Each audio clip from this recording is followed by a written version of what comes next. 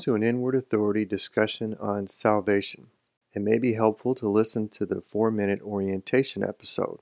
In this discussion, we will focus on what the Bible says about salvation and some personal experience. Salvation involves choices. God will not make the choice for me. I have to make it. It's my responsibility to seek, choose, and follow God. God does not make me move into salvation. I have free will, and I need to own my choices. I have to become convinced inwardly to follow new spiritual principles that can rescue me from destruction. For now, let's focus on how receptive we are to new information that may not agree with our understanding. God teaches us to be better in godly ways. God seeks to correct us into love and peace. Many of us do not want correction. Jesus provided much correction, instruction, and few give themselves over to it as the disciples did. Acts 11:26. And the disciples were first called Christians in Antioch. So the disciples were first called Christians, and these Christians were training to be more like Jesus. That's what Christians used to be. I found myself lacking in such development and began convincing myself to train more. I practiced convincing myself through looking at the instructions and demonstrations longer. I looked longer to let it settle inwardly with my mind and heart. I heard once that whatever you believe, you're right. Let's discern carefully for ourselves the difference between closed and open-mindedness. Are we willing to evaluate ourselves to see if we have a growth mindset or a fixed mindset? Are we humble enough to be corrected by God, the Spirit, and what the Bible says? Discuss with your group or answer for yourself whether you are a growth or fixed-minded person. Then share an example of why you think that. What do others think about your mindset? Many will not be able to accept the truth when it is hard to hear, especially truth which goes against common belief. Doing things differently can feel awkward. Try doing something where everyone will see your choice as awkward. See how it feels for you and others and keep doing it. We can learn a lot about our inward struggles if we do something like this. One time when I was facilitating a program with kids, there was a kid who would frequently test limits. The behavior system was not working. After suspensions, talks with parents, and many other things, I sought to apply compassion and giving. I wanted to see what the kid wanted. That didn't help either, but it did help with the other kids who watched my responses. There was shock in their faces. I had switched from the guy who would provide negative consequences to someone sincerely caring and trying to help, someone willing to give. Although it did not help with the individual student's behavior problem, it did help with other students and how they saw me. The person they saw as the bad guy who brought consequences, negative consequences, had now changed to demonstrate concern with compassion and empathy. Their attitude toward me changed, and that helped me better understand the power of God's spiritual goodness. I had to participate in a different behavior to experience the results, the spiritual results, relational results, and how that felt. And that helped me understand more about the spiritual kingdom. So this kind of reminds me of two styles of teaching about God. There is the turn or burn kind of preaching, where Bible teachers will speak about going to hell. Then there is the God loves you as you are kind of teaching. I believe they are both right. God is love, so of course God loves. God commands us to love. If we choose to hate and resent, God may not withhold the consequences that come from that. Being in wrath, burning with anger, dead in misery, empty and alone, may be like hell. Maybe it is hell. And we can choose this process of development. James 1:14-15. But each one is tempted when he is drawn away by his own desires and enticed. Then, when desire has conceived, it gives birth to sin. And sin, when it is full grown, brings forth death. Let's agree this is a process that develops over time. And we can reverse this development over time by turning it around in pursuit of God's goodness. We can do like Psalm 34:8. Taste and see that the Lord is good. This can entice desire to do godly good. After some repetition and practice of godly good, it can give birth to saving grace. And when that grace is full grown, it can bring forth salvation. Matthew 11:29. Take my yoke upon you and learn from me, for I am gentle and lowly in heart, and you will find rest for your souls. Let's think about the descriptive words of Jesus: gentle, lowly in heart, and rest. Do these words describe the manner and character we seek? Do we pray for the development of such things? Proverbs 25:15. By long forbearance a ruler is persuaded, and a gentle tongue breaks a bone. A gentle tongue breaks a bone. This is a spiritual power in being gentle. Think about this. Explain how a gentle tongue can break a bone. How can forgiveness and mercy be powerful? How can patience and kindness be powerful? How is being humble beneficial? Please share experiences whenever possible. To walk with God and with our guiding and teaching Holy Spirit from God, we will need to listen. If we go throughout our day not listening for spiritual guidance, how can we be following Jesus or God's ways? To follow, we need to look at the demonstration and do likewise. Ever play the game Follow the Leader?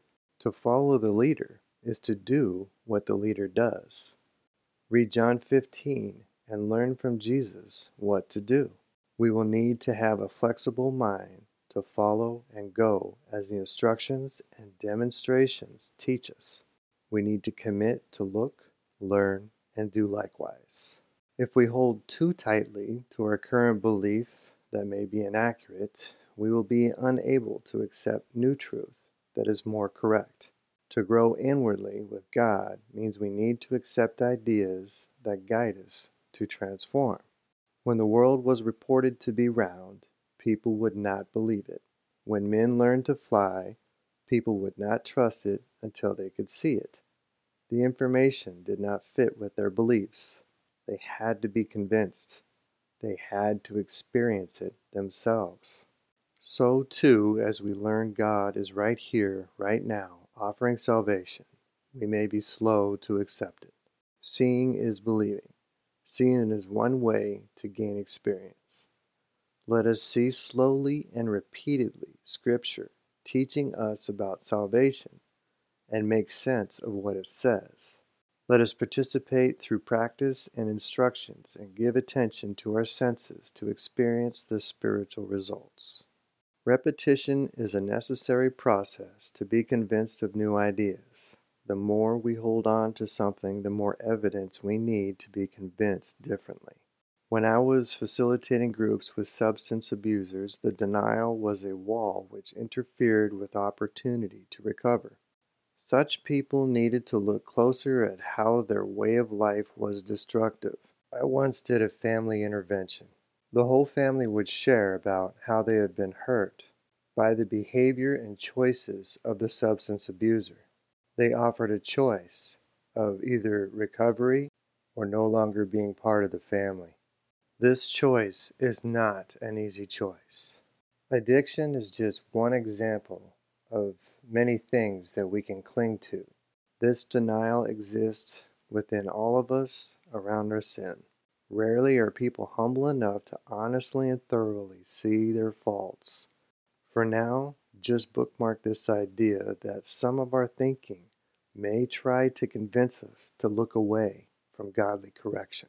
Something to think about. Read 1 John 1, 5 through 10, and then think about these questions. Do we have room to grow with God? Can we apply ourselves to improve in Christ likeness? Write down one way you can grow and then share it with someone.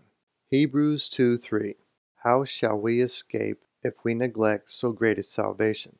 which at the first began to be spoken by the Lord and was confirmed to us by those who heard him. Let's make this a personal journey. Let's view the Bible as our life manual. Perhaps God breathed information into the writers of the Bible for all of us to trust and trust through action. Perhaps we are to follow Jesus as Jesus demonstrated with the same diligence, focus, and examples as the apostles. Perhaps there is absolutely nothing wrong with the instructions, but everything wrong with how we are learning them. Perhaps a new way of learning could be better. It takes an objective thinker to see the objective truth. It takes a humble person to see their faults. It takes a willing and dedicated student to learn. And it takes a patient listener that is digging in as an investigative reporter to really understand. Experience teaches better. Imagine describing church to someone who has never been. How well can we really understand the feel and sense of a church experience in a 2-minute description? But if we go and experience it, even see just a few photos of it, then we can get a much better understanding. Jesus teaches us to experience God. Salvation comes through seeking, learning, following, correcting, trusting, and obeying. We can accept God's ways, a renewing of our minds, cleansing of our conscience, purifying our hearts, and transformation of our souls. As we read the instructions, we can make it a goal to do what they say. Through trial and error, through conversation, and through much learning, we can practice and train ourselves to better understand peace, love, truth, sincerity, gentleness, justice, and being humble. Matthew 18:15. Moreover, if your brother sins against you, go and tell him his fault between you and him alone. If he hears you, you have gained your brother. As we read scripture on salvation, let's try to apply it inwardly with our own experience. Are we experiencing it? Let's personally relate to it. Let's think how we can personally put it into practice, like Matthew 18:15. Psalm 149:4. For the Lord takes pleasure in his people. He will beautify the humble with salvation. Beautify the humble with salvation. Pause here and pray for a humble mind and heart. Are we humble? Could we be more humble? How hard are we trying to think and be humble? Here are some questions to think about and discuss. Describe being humble. How can we humble ourselves? How can we tell when others are humble? How is being humble helpful? I recommend doing a concordance study on stiff-necked and hard-hearted. Some words that have to do with being humble in the Bible are supplication, contrition, or contrite, lowly, and meek. We can learn what God is trying to teach us about being humble through experience. We can go there into a humble state and really get to know it. Read Matthew 5, Beatitudes, with this in mind. We can begin each day with humbling ourselves if we choose to do it. This can be a spiritually powerful exercise if repeated daily over time with sincerity. We can imperfectly progress with God. Let's look at the word salvation and let's see how it is defined. At BibleHub.com, the Hebrew word for salvation is defined as deliverance, rescue, salvation, safety, welfare. The Greek is defined very similarly, almost the same, or maybe it is the same. Deliverance, salvation. And there's an example. God's rescue, which delivers believers out of destruction and into his safety. So looking at this example, there's two things. One, they're delivered out of destruction. Okay, that's one. And then the other, into his safety. Now that's something to think about, into his safety. So it's important to really look at, well, what is God? What is God's safety? And we can be in it.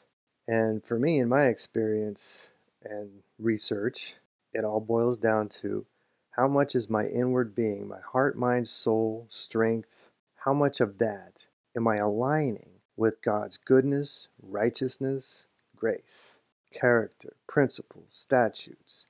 How much of my inward being is aligning with God's ways?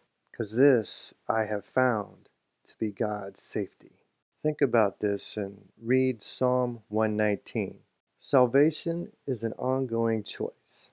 We can be delivered from destruction, and we can go back to it. Matthew 6:13. And do not lead us into temptation, but deliver us from the evil one. For yours is the kingdom and the power and the glory forever. Amen. Jesus teaches this prayer to be delivered and to pray for it privately each day. Deliver us from the evil one. Salvation is a process where we choose good over evil, believe in it, and act accordingly.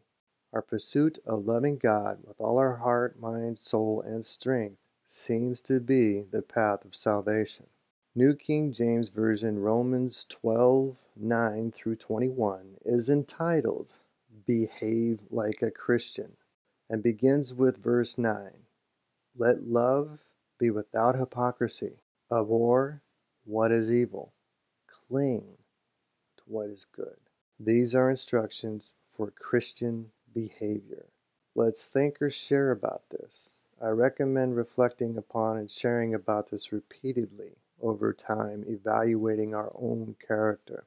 How would someone need to think if they were to fulfill this instruction? What would we focus upon in order to cling to what is good? And how diligently would we focus in order to fit the definition of cling?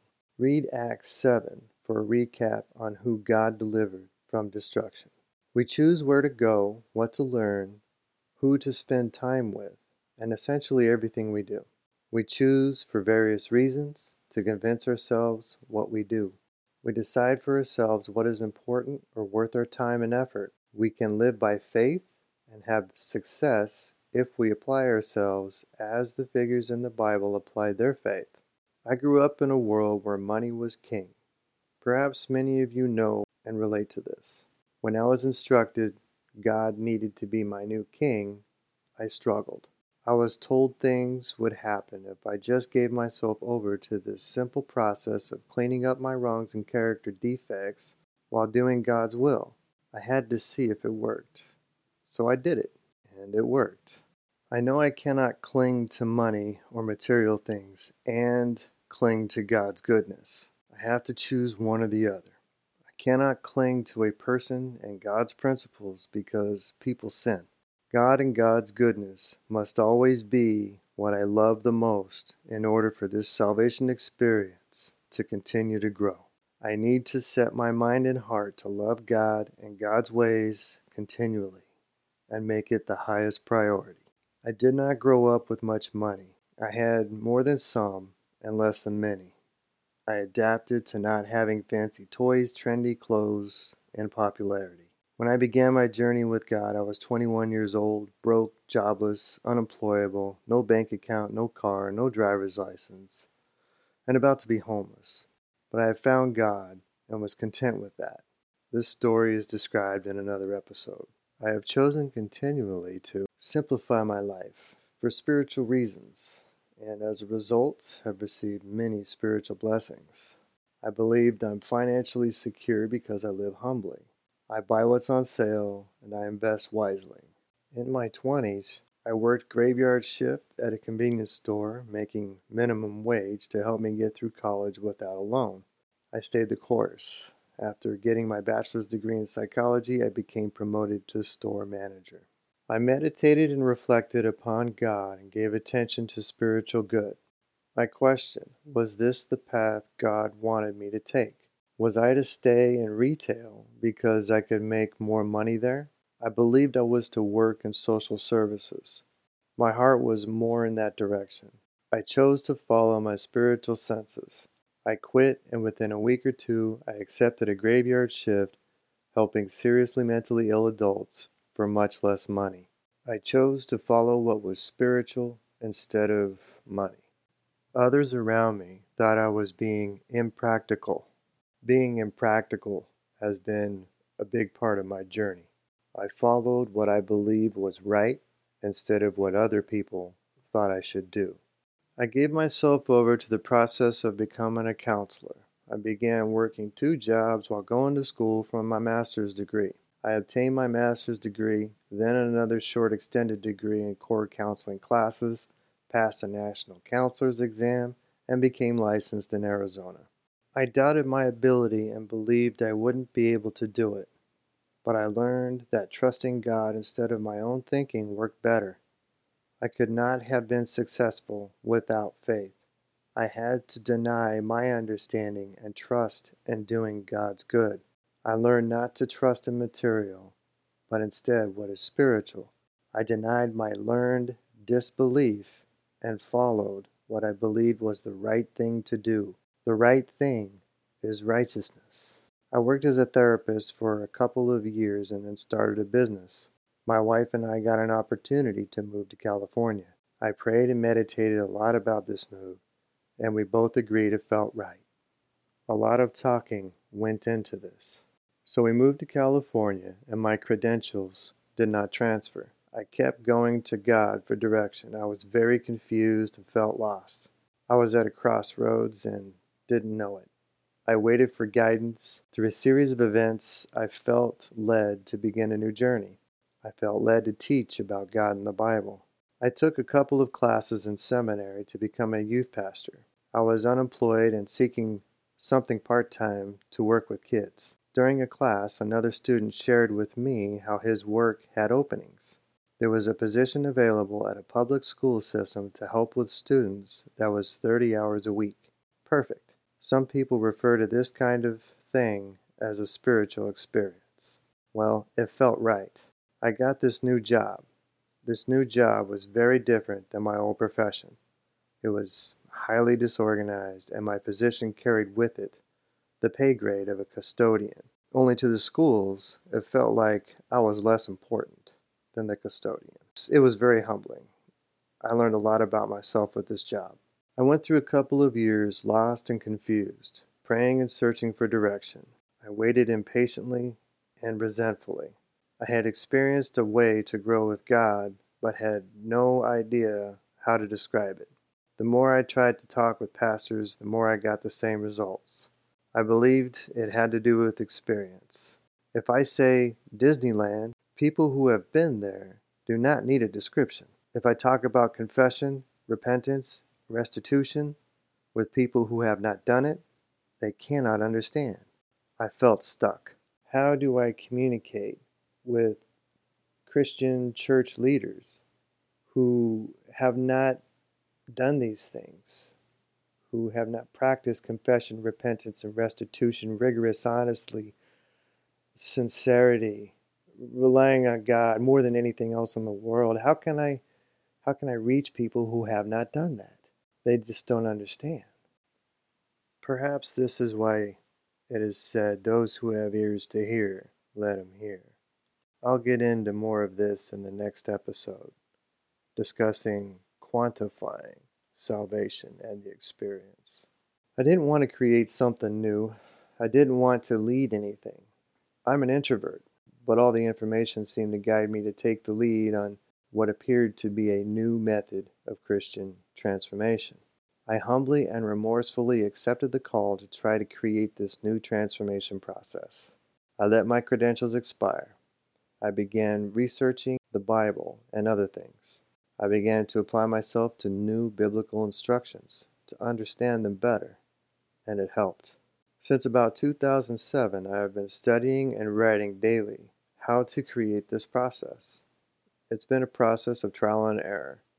I share more about this story in other podcast episodes.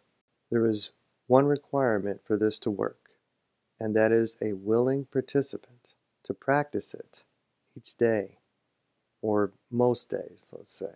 For more details, please listen to the podcast series on spiritual growth formula. When accountability comes, don't run away. We just need to regularly practice simple spiritual corrections within our thoughts, words, choices, and actions. It's not rocket science. Anyone can do this if they're humble enough, if they're willing enough, if they're devoted, if they have abandoned themselves to God like I was taught to do.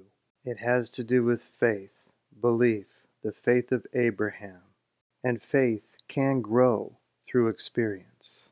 Salvation can come through receiving God's grace into our being. And like in Romans mentioned earlier, to abhor evil and cling to grace, I needed to cling inwardly to grace. But not everyone wants to cling to grace, to what is good, to what is right, to what is pure. We can confess our fears, worry, resentments, complaining, blaming, impatience, intolerance, vanity, envy, idolatry, and whatever else blocks us from this grace, this God's love and peace. Confession, with a willingness to accept renewal and trust in God's ways, has been a part of this process. We can repent from such things through setting our hearts and minds increasingly upon forgiveness, mercy, compassion, humility, truth, and other godly ways. We can gradually improve in being more right with God. This has very little to do with intelligence. It has to do with experience and faith. If we choose to accept God's righteousness into our hearts and minds, then we will live more by that righteousness and experience spiritual results. I have found this to be the path of salvation biblically and experientially, and I have listened to hundreds of testimonies validating this belief. Please do a biblical concordance search on the words "those who," just put quotation, "those who," quotation, and recognize the patterns. Read it. It'll be a series of verses, but read it and see what the patterns are. You might find that certain actions can bring about certain results. The path to salvation seems to involve learning and experience. In this series, we will be looking at verses describing salvation. 2 Corinthians 6:2. For he says, "In an acceptable time I have heard you, and in the day of salvation I have helped you. Behold, now is the accepted time. Now is the day of salvation." Thank you for listening. May God bless you with humility, strength, and courage to accept new spiritual experiences.